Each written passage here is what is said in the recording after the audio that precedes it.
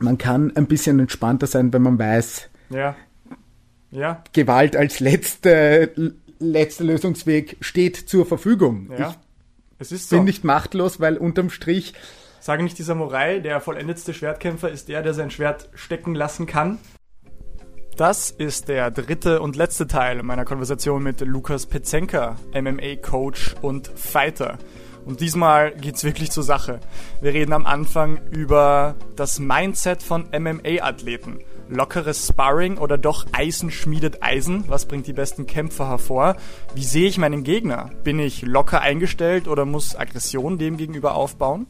Wir reden auch darüber, dass Affen gegeneinander Krieg führen und über die spirituellen Ansätze in der Kampfkunst. Denn am Ende des Tages ist es zwar einerseits Kampf, aber eben auch Kunst, Philosophie. Wie sehe ich das Leben und wie kann ich zufriedener durch die Welt gehen? Wie kann man das Mindset eines Kämpfers, eines Menschen, der mit seinem Körper in Finesse umgehen kann, nutzen, um mit mehr Ruhe und erfolgreicher durchs Leben zu gehen? Wie hält es Lukas in seinem Training, in seinem Dojo mit der Meditation?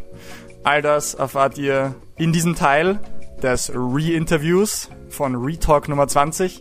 Wir hoffen, ihr habt Spaß, bleibt uns treu, bleibt strong, gesund und reworked.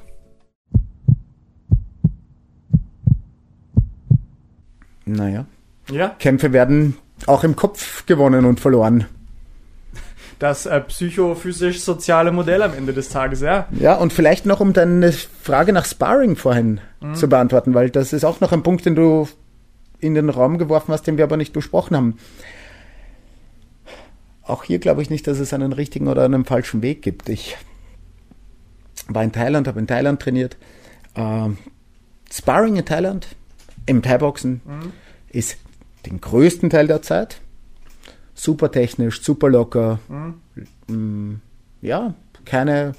Ich meine, ich habe es natürlich geschafft, mich cutten zu lassen und habe ein paar Stiche gebraucht wegen eines Ellenbogentreffers, aber ganz abgesehen davon, in der Regel super locker, super. Ja. Bist du zu hart rangegangen, oder? Nein, gar nicht. Wie hast du es geschafft in einer super lockeren Session? Um ehrlich zu sein, war das einfach ein anderer Europäer, der wahnsinnigen Stress bekommen hat, obwohl die okay. Treffer nicht wahnsinnig hart waren, hat sich weggedreht, irgendwie unkontrollierte Aktion. Dabei war natürlich die Regel, hey, Jungs, lockeres Sparring, keine Ellenbögen. Ja. Naja, wie dem auch sei. Andere Gyms verfolgen das Prinzip Eisen schmiedet Eisen und hart sparen. Ja. Und wir haben einen Trichter und wer das überlebt und unten rauskommt, das beides okay. Beides hat beide Systeme, sowohl hey, locker, technisch oft, als auch Eisen schmiedet Eisen, hart und so nah am Kampf wie möglich. Beide Systeme haben Champions hervorgebracht. Was ist das richtige System? So wie du gesagt hast, polarisiertes Training oder Pyramidal Training. Was ist das Richtige? Naja, das Richtige ist das für den Athleten passt, das sich für den Athleten umsetzen lässt. Ja. Jemand, der sehr verletzungsanfällig ist, wird in einem Eisen-schmiedet-Eisen-System nicht durchhalten. Ja.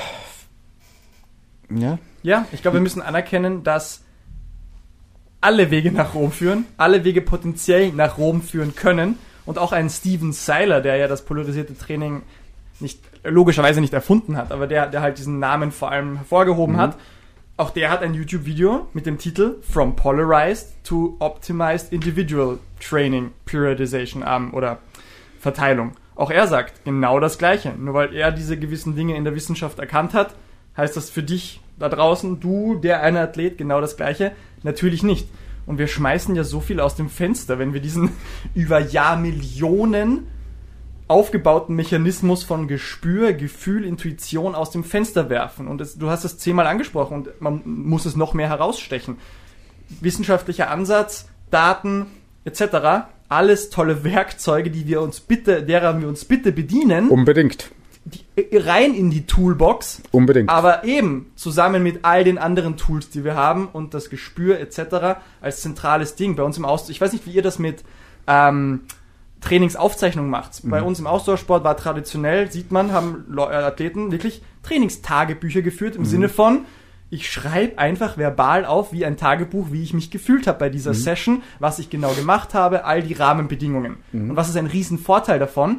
Darüber habe ich mit dem Alec letztens geredet, egal ob man schreibt oder ob man in der Psychotherapie drüber redet. Man nimmt die innere Gefühlswelt, stellt sie mal vor sich hin, wie eine Statue, kann sie von allen Perspektiven betrachten und daraus was ableiten, was nicht möglich ist, wenn sie nur in dir drin ist. Du redest mit deinem Coach, du schreibst es auf, du siehst Dinge, derer du vorher blind warst. Mega geil. Was ist dann passiert? Irgendwann gab es dann so vorgefertigte Trainingsjournals, wo du nur noch die Zahl der Stunden und die RPE und die Heartrate eingetragen hast. Ja, schon ein bisschen weniger umfangreich, von echten Wörtern und echter Sprache sind wir schon zu Zahlen gewandert, okay. Und was hast du heute? Du hast deine automatische Aufzeichnung auf der Uhr, dir das automatische Programm im Internet wandert, was dir eine automatische Zahl deines Training Stress Scores ausspuckt. All das, was früher seitenweise an Worten und Sprache waren, wird aggregiert in eine Zahl, die dir angeblich sagt, so fit bist du gerade. Wo sind wir denn gelandet? Und ich weiß nicht, wie das bei euch ist, ob es da ähnliche Trends gibt, oder? Handhabt jeder anders. Kampfsport ist eine Welt, in der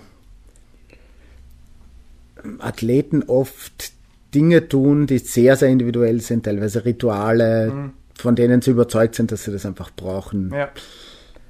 Ich habe das eine Zeit lang gemacht. Ich habe damals gelesen, die neue mentale Stärke von Löhr. Ich glaube, das war damals so ein Standardbuch zum Thema Mentaltraining und da war ein bisschen ein Rahmenwerk drin mit bewerte doch Aggression und dies und jenes und pipapo und ich habe dann auch Trainingstagebuch geschrieben und vor allem Wettkampftagebuch, das war wichtiger für mich.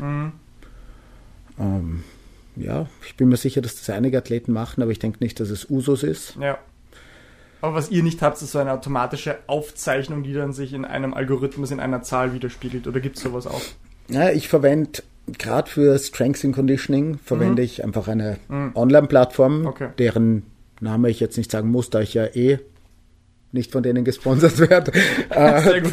Es wird kein Name genannt, wenn nicht auch Geld fließt. Absolut, wunderbar, absolut. Wer bin ich dann? Ja, da kommt halt der klassische Readiness Questionnaire am Anfang der Session. Ja. Und am Ende, wie anstrengend war es, pipapo. Ja. Wobei RPE natürlich gewöhnungsbedürftig ist.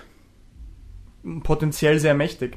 Sehr mächtig, aber gerade in einer komplexen Einheit schwierig. Okay, wir haben 90 Minuten Kampfsporttraining, davon, keine Ahnung, wärmen wir 20 Minuten, eine halbe Stunde auf. Ja. Das ist was, RPE 3. Ja. Keine Ahnung. So, egal, je nachdem wie aufgewärmt wird. Ja. Technikdrill, bisschen höher, dann Sparring ist RPE 9 oder was auch immer. Was ist jetzt die Einheit unterm Strich? Ja.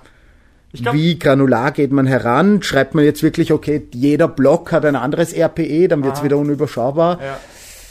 Ja, da haben wir auch ein bisschen leichter. Ich bin auch kein großer Fan von Session RPE, kann sicher auch, aber bei uns ganz klassisch im Intervalltraining, was war das Intervall-RPE? Super leicht, super simpel, sehr geil anwendbar. Und da vielleicht auch bei euch, wenn ihr diese Art von Conditioning macht, oder? Absolut. Zumindest im Intervall selber, Ja, oder auch im Sparring.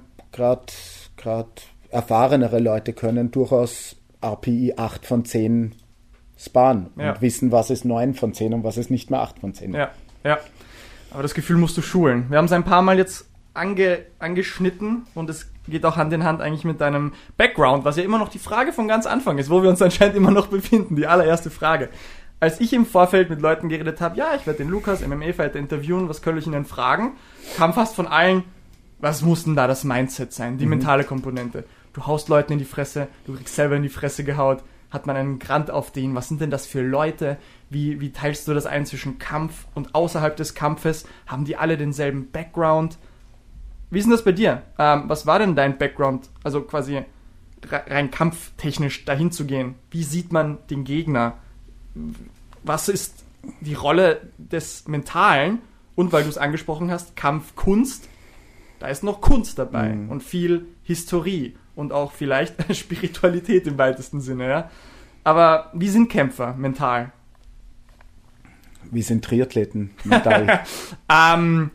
Gut verdienende Leute mittleren Alters, die sich... Nein, Spaß. Das war keine Antwort auf, wie sind sie mental? Was ist... Nein. Es gibt jede Art von Kämpfer. Es gibt ausgewogene oder zumindest nach außen hin ausgewogene, entspannte Leute. Es gibt hochgradig aggressive. Es gibt Leute... Es ist auch immer die Frage, was... Hält sich die Waage oder gibt es eine Tendenz? Ich denke, dass es allein schon von Kampfsport zu Kampfsport unterschiedlich ist. Ich denke zum Beispiel, dass du tendenziell im Judo ein anderes Mindset findest als im Thai-Boxen. Ich denke, dass meine Erfahrung, nachdem ich doch schon einiges gemacht habe, ist, dass im Grappling das Mindset grundsätzlich ein anderes ist als im Striking. Vielleicht auch deswegen, weil es die Möglichkeit des Schachmatt gibt, ohne Schaden anzurichten. Wie funktioniert das dann? Naja, im Grappling kann ich einen Kampf... Im Grappling können wir kämpfen mit voller Kraft und ich bringe dich in eine Situation, aus der du keinen Ausweg siehst, eine Würgetechnik von hinten. Und du kämpfst so lange, bis du merkst, jetzt werden die Finger taub, jetzt fängt es an vor den Augen zu flimmern, jetzt werde ich müde. Entschuldigung. Ja, genau das. Dann wird geklopft. Nihil perdit, kein Schaden ist entstanden, es geht weiter. Wir fangen noch einmal an, aus dem Stand, von den Knien, aus der Guard, wie auch immer. Kein Schaden entstanden. Ich habe dich in eine Position gebracht, in der du schachmatt warst. Ja. Du klopfst, Sache erledigt. Ich bringe dich in einen Armbar und bevor der Ellenbogen bricht, klopfst du. Wenn so etwas Grobes es ist ein Kontaktsport, es kann immer etwas sein, aber grobe Verletzungen sollten im Training meiner Meinung nach nicht passieren. Das würde mich interessieren, abseits vom Training. Aber ganz kurz, lassen wir das noch ganz kurz durchdenken. Im Boxen schaut die Welt anders aus. Im Boxen entweder treffe ich dich so, dass du runtergehst, weil Gehirnerschütterung oder Leberhaken oder kurze Rippe geprellt oder was auch immer, oder du kannst weiterkämpfen. Es wird sehr selten in einem harten Sparring oder auch im Wettkampf ein Handtuch geworfen, weil das geht schon noch. Das ist die klassische Rocky-Story, seien wir uns ehrlich. Rocky, es geht nicht darum, wie hart man schlagen kann, sondern wie viel man einstecken kann. Ja, okay, ist ein Mindset, ist ein anderes Mindset. Verändert aber die Dynamik. Ja. Ob wir uns jetzt, also entweder wir sparen sehr locker, sehr technisch, Thai-Style, dann ist es aber ein lockeres technisches Sparring, oder wir sparen sehr hart und gehen damit das Risiko ein, selber verletzt zu werden oder den anderen zu verletzen. Ja. Am Boden, wie gesagt, kann ich auch locker Flow-Rolling und Pipapo, aber ich kann auch mit mehr Power sparen. Und es gibt die Möglichkeit des Schachmatt. Ich setze dich in eine Position, in der ich dir nicht mehr wehtun muss. Das verändert das Mindset. Gibt es in echten Kämpfen berühmte Beispiele von Kämpfern, die ganz bewusst vielleicht sogar Brüche und richtig arge Verletzungen in Kauf genommen haben, um sich dadurch in einen Vorteil zu bringen? Also jemand hat dich in einem richtig Griff, Hebel, wie auch immer. Du gibst nicht auf, du gibst nicht WO, nimmst den Schaden in Kauf und dann hat der oder sie noch gewonnen. Gibt es da irgendwelche Beispiele? Ja, also spontan fällt mir ein Fedor Emelianenko gegen Randleman. Aha. Das war damals noch zu Pride-Zeiten. Du wandelndes Lexikon, alles klar. Ja, ich bin ein Freak. Aber nein, ich habe Freunde, die kennen sich da noch besser aus. Aber das kann ich danach diesem Podcast gern zeigen, weil das auch Freak ist. Hat Randleman Fedor gesuplext. Also für alle Nicht-Ringer, ein Suplex ist im Wesentlichen ein Wurf, bei dem ich den Gegner aushebe und über meinen Körper Kopf voran in die Matte spike. Und Fedor und Randleman sind keine leichten Jungs. Also da war schon sehr viel kinetische Energie dahinter. Mein Gesicht verzieht sich gerade in dubiosesten Winkeln, ob dieser Vorstellung. Nein, eine gute Sache. Und Fedor, der ja bekanntlich ein russischer Cyborg ist, hat das weggesteckt und hat dann noch über einen Kimura gewonnen. Also das geht schon. Ja. Andere Verletzungen, wie tatsächlich ein gebrochener Ellenbogen zum Beispiel, lassen diese Option nicht mehr, weil auch einfach der Kampf abgebrochen wird. So, also, okay. Glaubst du, Kämpfer würden teilweise das übergehen? Wenn sie sich denken, sie könnten jetzt noch einen finalen Move ansetzen nach dem Ellbogenbruch? Ist das, glaubst du, überhaupt möglich? weiß nicht, im Ausdauersport gibt es Fälle, wo sich eine Athletin im Langlaufen, in Vorläufen die Rippen gebrochen hat und dann noch zweiten Vorlauf und Finale gemacht hat und Gold geholt hat. Also Schmerz ist ja anscheinend extrem relativ. Ja, also ich weiß, dass mein Stand-Up-Trainer, der Ronny, sich damals in seiner Zeit im Nationalteam, das war noch Taekwondo, in Manila die Hand gebrochen hat und dann trotzdem noch gewonnen hat. Aber das war ein bisschen ein anderes Game. Es war auch so, ja, tatsächlich in der UFC 1 hat es diesen Fall gegeben, dass sich dieser holländische Kickboxer, ich kann den Nachnamen nicht mehr ganz abrufen, im Kampf gegen den Sumo-Ringer, den wir schon besprochen haben, damals wurde noch ohne Handschuhe gekämpft.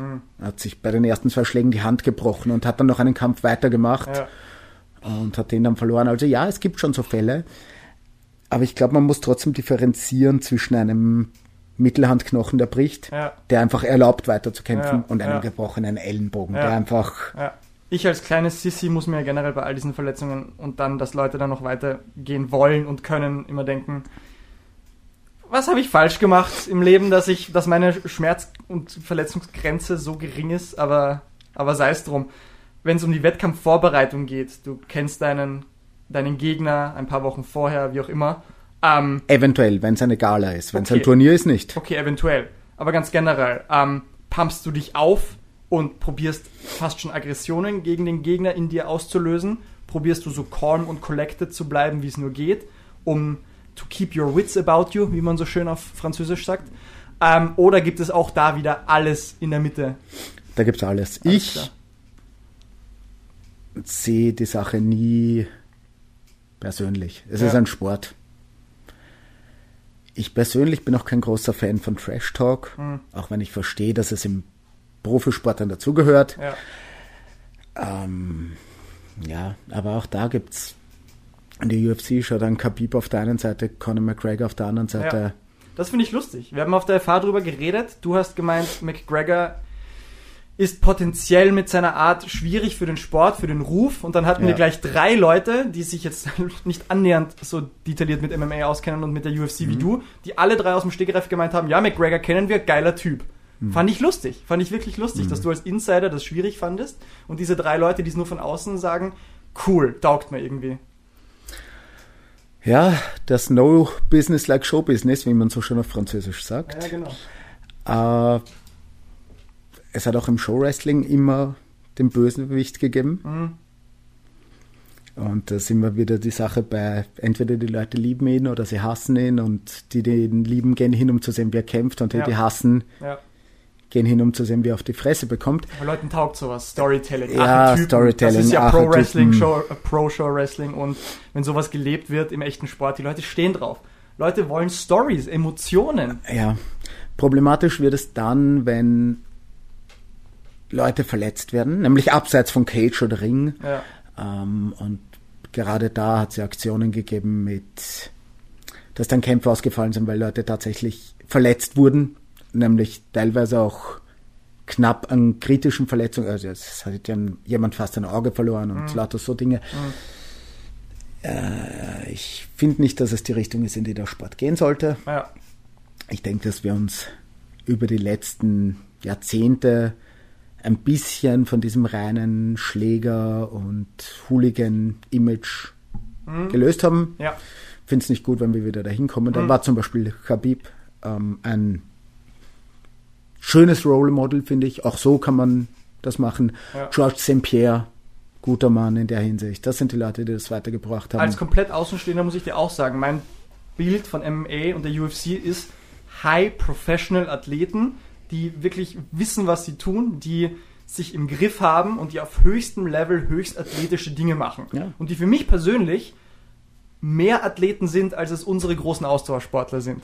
Weil ich sage mal, ich zitiere mich selber, weil es vielleicht eine Aussage ist, die man nicht gerne im Raum stehen lässt. Wir züchten Fachidioten heran. Wir züchten riesige und extrem gute Fachidioten in uns. Also in der Wissenschaft ja tatsächlich auch. Leute sind extreme Experten in ihrem kleinen Mikrokosmos, wo sie, wenn sie einmal links schauen, sich schon immer auskennen. Same Story bei uns. Ja? Die besten Radlfahrer, die besten Triathleten sind so absurd gut in dem, was sie machen. Und dann lässt du die mal keine Ahnung, einbeinig einen Single-Leg-Deadlift probieren und sie kippen um, weil sie das nicht können. Und das sehe ich bei euch ein bisschen anders. Ihr seid in meinen Augen ein bisschen mehr well-rounded Athletes. Ja? Echte Athleten halt, so wie ich das verstehe. Jemand, der sich bewegen kann im dreidimensionalen Raum und auch dabei fit ist und stark ist. Siehst du es anders? Bedingt. Ja? Fit und stark gemessen woran? Fit gemessen an Triathleten? Nein. Stark gemessen an Powerliftern? Nein. Ja. Bewegen können gemessen an wem? An Bodenturnern? Nein. Kampfsport, ist wieder die Frage, von was sprechen wir? Sprechen wir von Boxen, sprechen wir von Judo? Was ich zum Beispiel in Österreich im Judo sehe, ist, dass die Judoka in Österreich im Schnitt, die Gyms, die ich erlebt habe, sind auch nicht so viele, aber die eine sehr gute Nachwuchsarbeit leisten, mit einem sehr breit gefächerten körperlichen Curriculum. Also das macht für dich gute Nachwuchsarbeit aus. Breit gefächert, ja, dass die Kids viele auch Inhalte, fundamentale Inhalte. Ja. Ich habe das auch, wie ich noch Kindertraining angeboten habe, so gehalten mit meinen Kids, dass die Hälfte der Einheit ein allgemeines körperliches Training war mit, wie gesagt, Bodenturnen, Seilklettern, was auch immer. Ja. Weil mich interessiert auch wenig, wer Jugendlandesmeister in irgendwas wird. Aber was wollte ich sagen? Ich glaube, man muss schon auch ein bisschen, ich glaube, dass gerade wenn wir ins Mixed Martial Arts schauen, aufgrund der extrem breiten motorischen Anforderungen ein breiter Bewegungsschatz da ist. Und gleichzeitig darf man sich nicht zu viel erwarten. Also zum Beispiel, weil du sagst Single Leg Romanian Deadlift oder Single Leg Deadlift, das sollte noch gehen, aber Laufen oder diese ganzen A-Skips, B-Skips, Bounce, Bipapo, schauen bei Kämpfern jetzt nicht out of the box gut aus. Okay, ja. Ist auch immer ein Thema, wenn man über Übungsauswahl spricht. Sprinten zum Beispiel ist ja eine sehr gute Möglichkeit, um Typ-2-Fasern hochzubekommen. Aber wenn man dann Kämpfern teilweise zuschaut beim Sprinten, kommt man auch schnell wieder drauf, das macht man nicht. Dann darfst du nicht vergessen, dass Kämpfer, wenn sie das länger machen, auch nicht unbedingt unbeschriebene Blätter sind. Also gerade im Bereich Schultern, Knie, Hüften, Nacken, gibt es halt auch viele Einschränkungen. Das ist halt ein Kampf am Ende des Tages, ja? Ja, natürlich. Am Ende des Tages ist es das erklärte Ziel, wie wir schon besprochen haben, jemanden bewusstlos zu prügeln oder in eine Position zu bringen, in dem ihm ernsthafter physischer, bleibender Schaden droht. Ja. Aber auch das ist einfach etwas, was natürlich strukturell die Bewegungsqualität einschränken kann. Ja, da müssen wir kurz hin. Und das ist jetzt die letzte große Baustelle. Bewusstlos prügeln oder zur Aufgabe zwingen durch Situationen, aus der man nicht mehr rauskommt, wo Schaden droht. Ja. Das ist Kampf.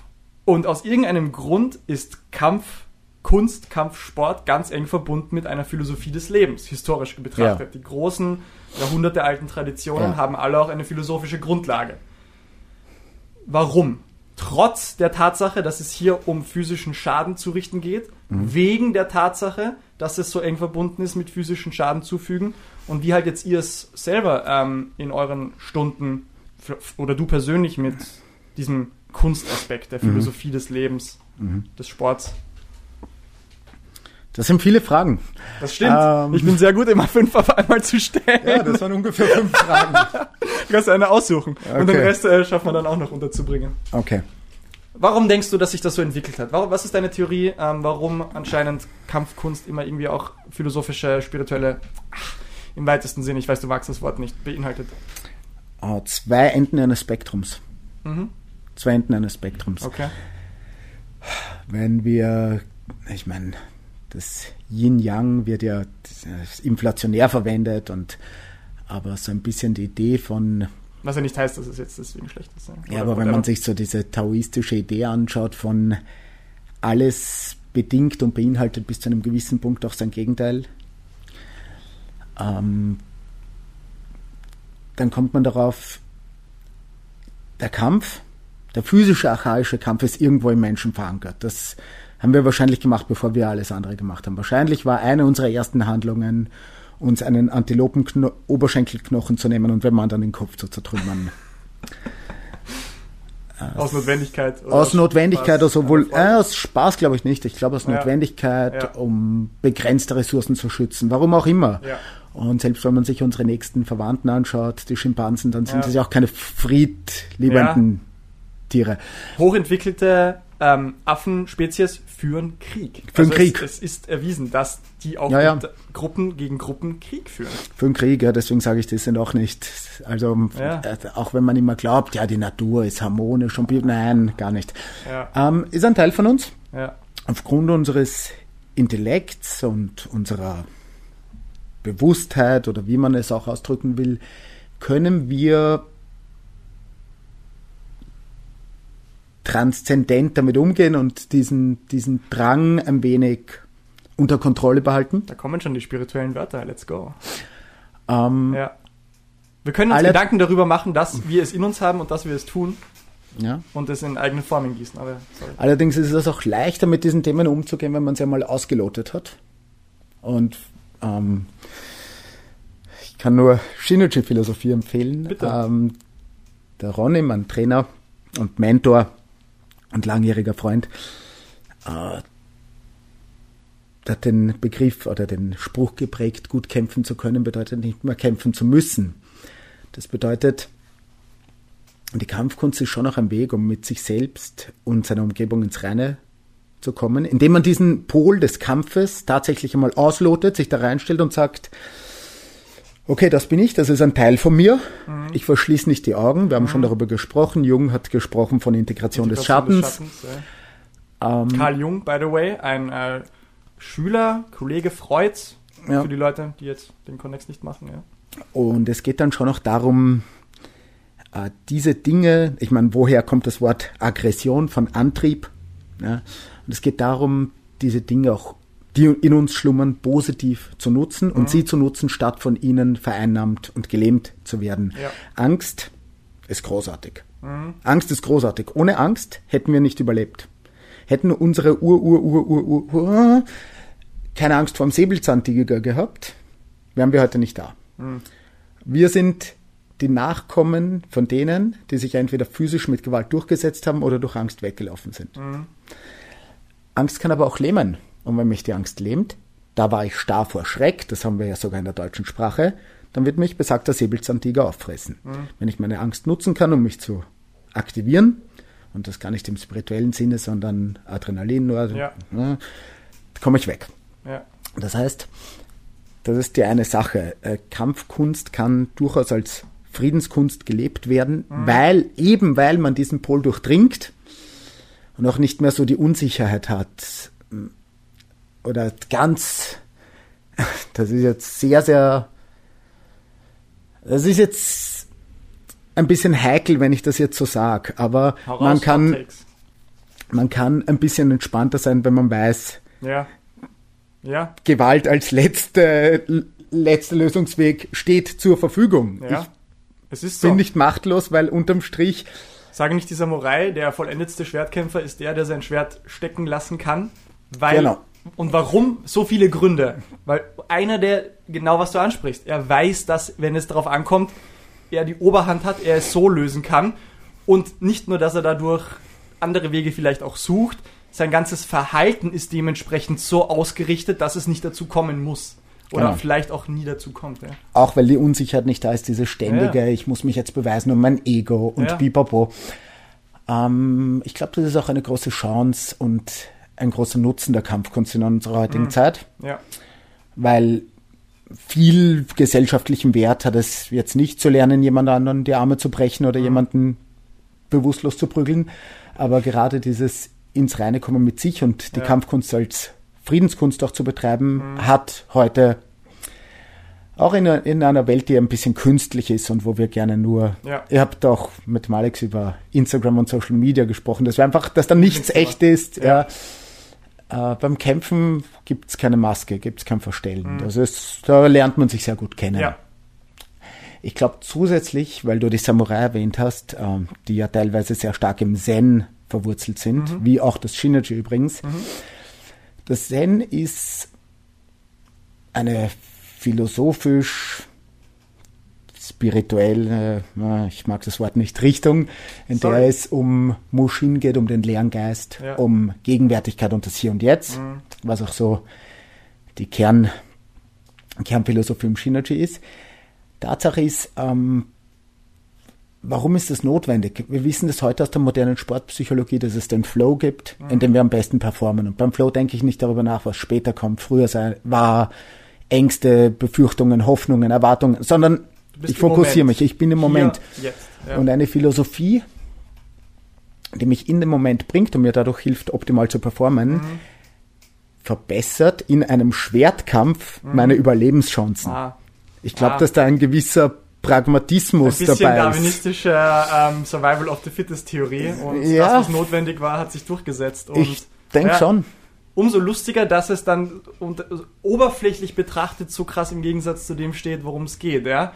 Gewalt, Schmerz, Tod, Leid und das verbunden mit dem, mit dieser Art zu denken und zu leben. Ja? Aber wie gesagt, das sind Teile, die sich aus dem Menschsein ganz schwer herausrechnen lassen, auch wenn wir sie nicht sehen wollen. Ja.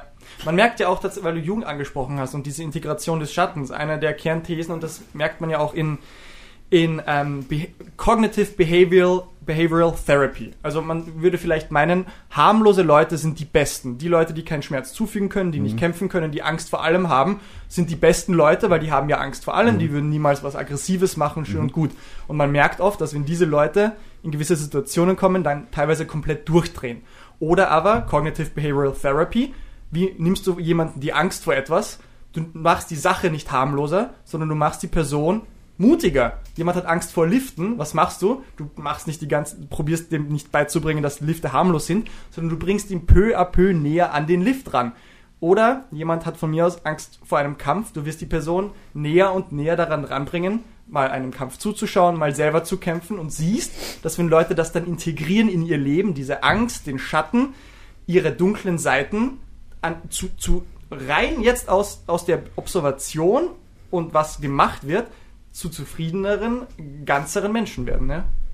Ja, man könnte es auch vereinfachen auf, wir kennen alle die kläffenden Angstbeißer, die Mini-Hunde.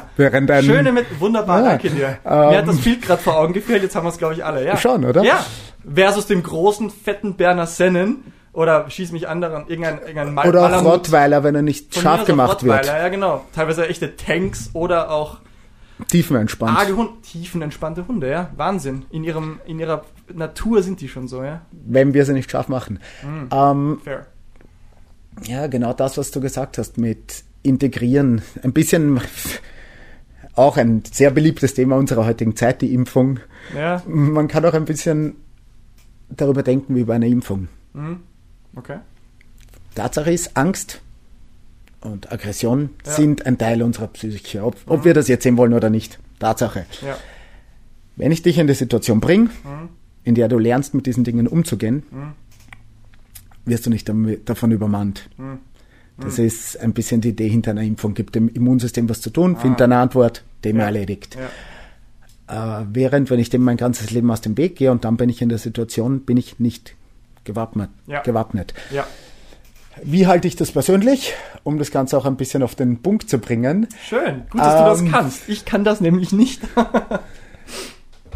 Im Shinaji beginnt jede Trainingseinheit mit einer kurzen Zen-Meditation. Ja. Und ich verwende Zen auf keinen Fall im religiösen Sinne, weil es ja auch nicht so sehr eine Religion ist, als mehr eine Philosophie. Zumindest so, wie wir es handhaben. Es gibt eine kurze Meditation, die dazu dient, den Geist ins Hier und Jetzt zu bringen. Mu Shin, leerer Geist. Fällt manchen leichter, manchen schwerer. Aber dann ist auch einfach die Trainingsstruktur kohärent darauf ausgerichtet, den Geist auch bei der Tätigkeit zu lassen. Das spiegelt sich auch in unserer Unterrichtsmethodik wider. Und für mich ist dann die die höchste Form der Gegenwärtigkeitsschulung natürlich das Sparring, denn Abdriften im Sparring ist verbunden mit getroffen werden und man kriegt sehr direktes Feedback zu, oh, deine Gedanken waren jetzt nicht da war jetzt die Faust auf der Nase oder der Kick im Luther Livre, das ich auch unterrichte, schaut die Welt ein bisschen anders aus, da die Prägung natürlich nicht so japanisch ist, sondern eher brasilianisch, das heißt, aber auch da ist das Sparring unterm Strich das, bei dem es immer darum geht, sich anzupassen, wobei das Grappling ein wenig analytischer ist und ein bisschen mehr Vorplanung ermöglicht als das Stand-up, einfach aufgrund seiner Natur. Wenn sich jetzt jemand denkt, okay, Kampfkunst, nein, das wird es bei mir nicht mehr. Aber zumindest dieses im Hier und Jetzt sein, in Flow-Zustände kommen, finde ich eigentlich ganz geil, könnte ich in meinem Leben ganz gut gebrauchen, egal ob es im Sport ist oder bei was sonst. Was wäre deiner Meinung nach eine gute Annäherung da reinzukommen? Wie kann man als random Person jetzt schnell was ist eine gute Meditationspraxis, die man schnell mal aufnehmen kann und vielleicht relativ schnell zu guten Erfolgen kommt für Präsentsein, im Hier und Jetzt sein? Relativ schnell? Ja, okay. Schwierig. Wie kommt man da gut rein? Ja, weil es gibt ja gefühlt da draußen auch schon 50 Milliarden Apps und 50 Milliarden Techniken etc. Ja. Irgendwas, was du bei deinen Leuten gemerkt hast, damit tun sie sich recht leicht da reinzukommen etc. Es ist nicht leicht, aber leicht ist das alles leicht ist das alles nicht. Aber die klassische Methode ist Zazen, Zen im Sitzen. Setz dich vor eine weiße Wand, schau die Wand an, beobachte deinen Atem, beobachte deine Gedanken, wie sie kommen und wieder gehen. Wie Blätter in einem Fluss, häng dem Gedanken nicht nach, erkenne ihn als Gedanken, lass ihn weiterziehen. Das finde ich immer am allerschwersten. Wie bringst du das jemandem bei? Oder wie machst du es selber? Weil jeder weiß es, Meditation, oder was heißt jeder weiß es? Jeder, der sich mit Meditation schon mal befasst hat, weiß, Gedanken kommen, die kommen immer und du wirst besser darin, dass sie vielleicht mal weniger kommen, aber du musst sie ziehen lassen. Wie? Was heißt jetzt Gedanken ziehen lassen? Oder wie würdest du jemanden, der dich das fragt, aber wie soll ich denn die Gedanken ziehen lassen? Wie beschreibst du das? Du probierst jetzt kognitiv darüber nachzudenken, wie man nicht über die Dinge nachdenkt. Fair. Da haben wir schon wieder einen Verratungsson. Deswegen sage ich, es ist nicht leicht. Ja. Es braucht Zeit. Ja. Es braucht Übung und einfach das Tun. Und in dem Moment, in dem du darüber anfängst nachzudenken, es muss jetzt funktionieren und so komme ich hin, kommst du nicht hin. Denn genauso, wenn du sagen kannst, jetzt bin ich im Flow-Zustand, bist du es nicht. Ja. Mein Lieblingsspruch, Leute überschätzen, wie hart etwas ist und unterschätzen, wie lange es dauert. Und manchmal brauchen Dinge einfach seine Zeit und Baby-Steps und tagtäglich und immer weiter. Und nicht mit der Brechstange jetzt sofort und es muss. Ja. Das funktioniert bei vielen Dingen in unserer modernen Zeit. Nicht zuletzt auch der Globalisierung, Vernetzung und IT geschuldet. Alles ist instant. Ja. In der menschlichen Psyche nicht. Das auch in der Biologie. Anpassungen brauchen Zeit. Wunderbar. Bevor wir Teil 2 starten, wo wir über Digitalisierung, Globalisierung, freie Marktwirtschaft und Marxismus reden, genau meine Themen. Würde ich sagen, wir werden hier erst einmal Pause machen. Gibt es bei dir noch was? Irgendwas, was du Leuten sagen willst, wo können Leute dich finden? Oder das, was du mit deinen Athleten machst? Wie kann man das eventuell verfolgen? Und möchtest du noch was loswerden? Möchte ich etwas loswerden? Also mich kann man in den sozialen Medien finden. Ich habe irgendwo eine Instagram-Seite und eine Facebook-Seite. Und wunderbar. Auf Petzenka.com. Ich bin da jetzt nicht ultra aktiv. Möchte ich etwas loswerden?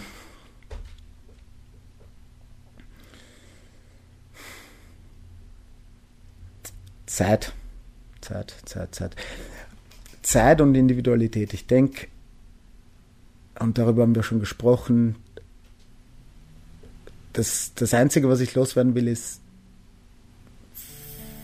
für jeden, der sich selbst dabei ertappt, sich sklavisch an eine Sache zu klammern und da vielleicht auch noch schnelle Dinge zu erwarten,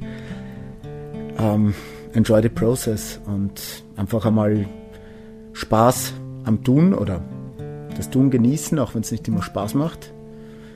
Weil wenn man nur für den kurzfristigen Erfolg in etwas drin ist, sollte man vielleicht überdenken, ob es das wert ist. Und mit diesen weisen Worten, danke dir. Danke dir.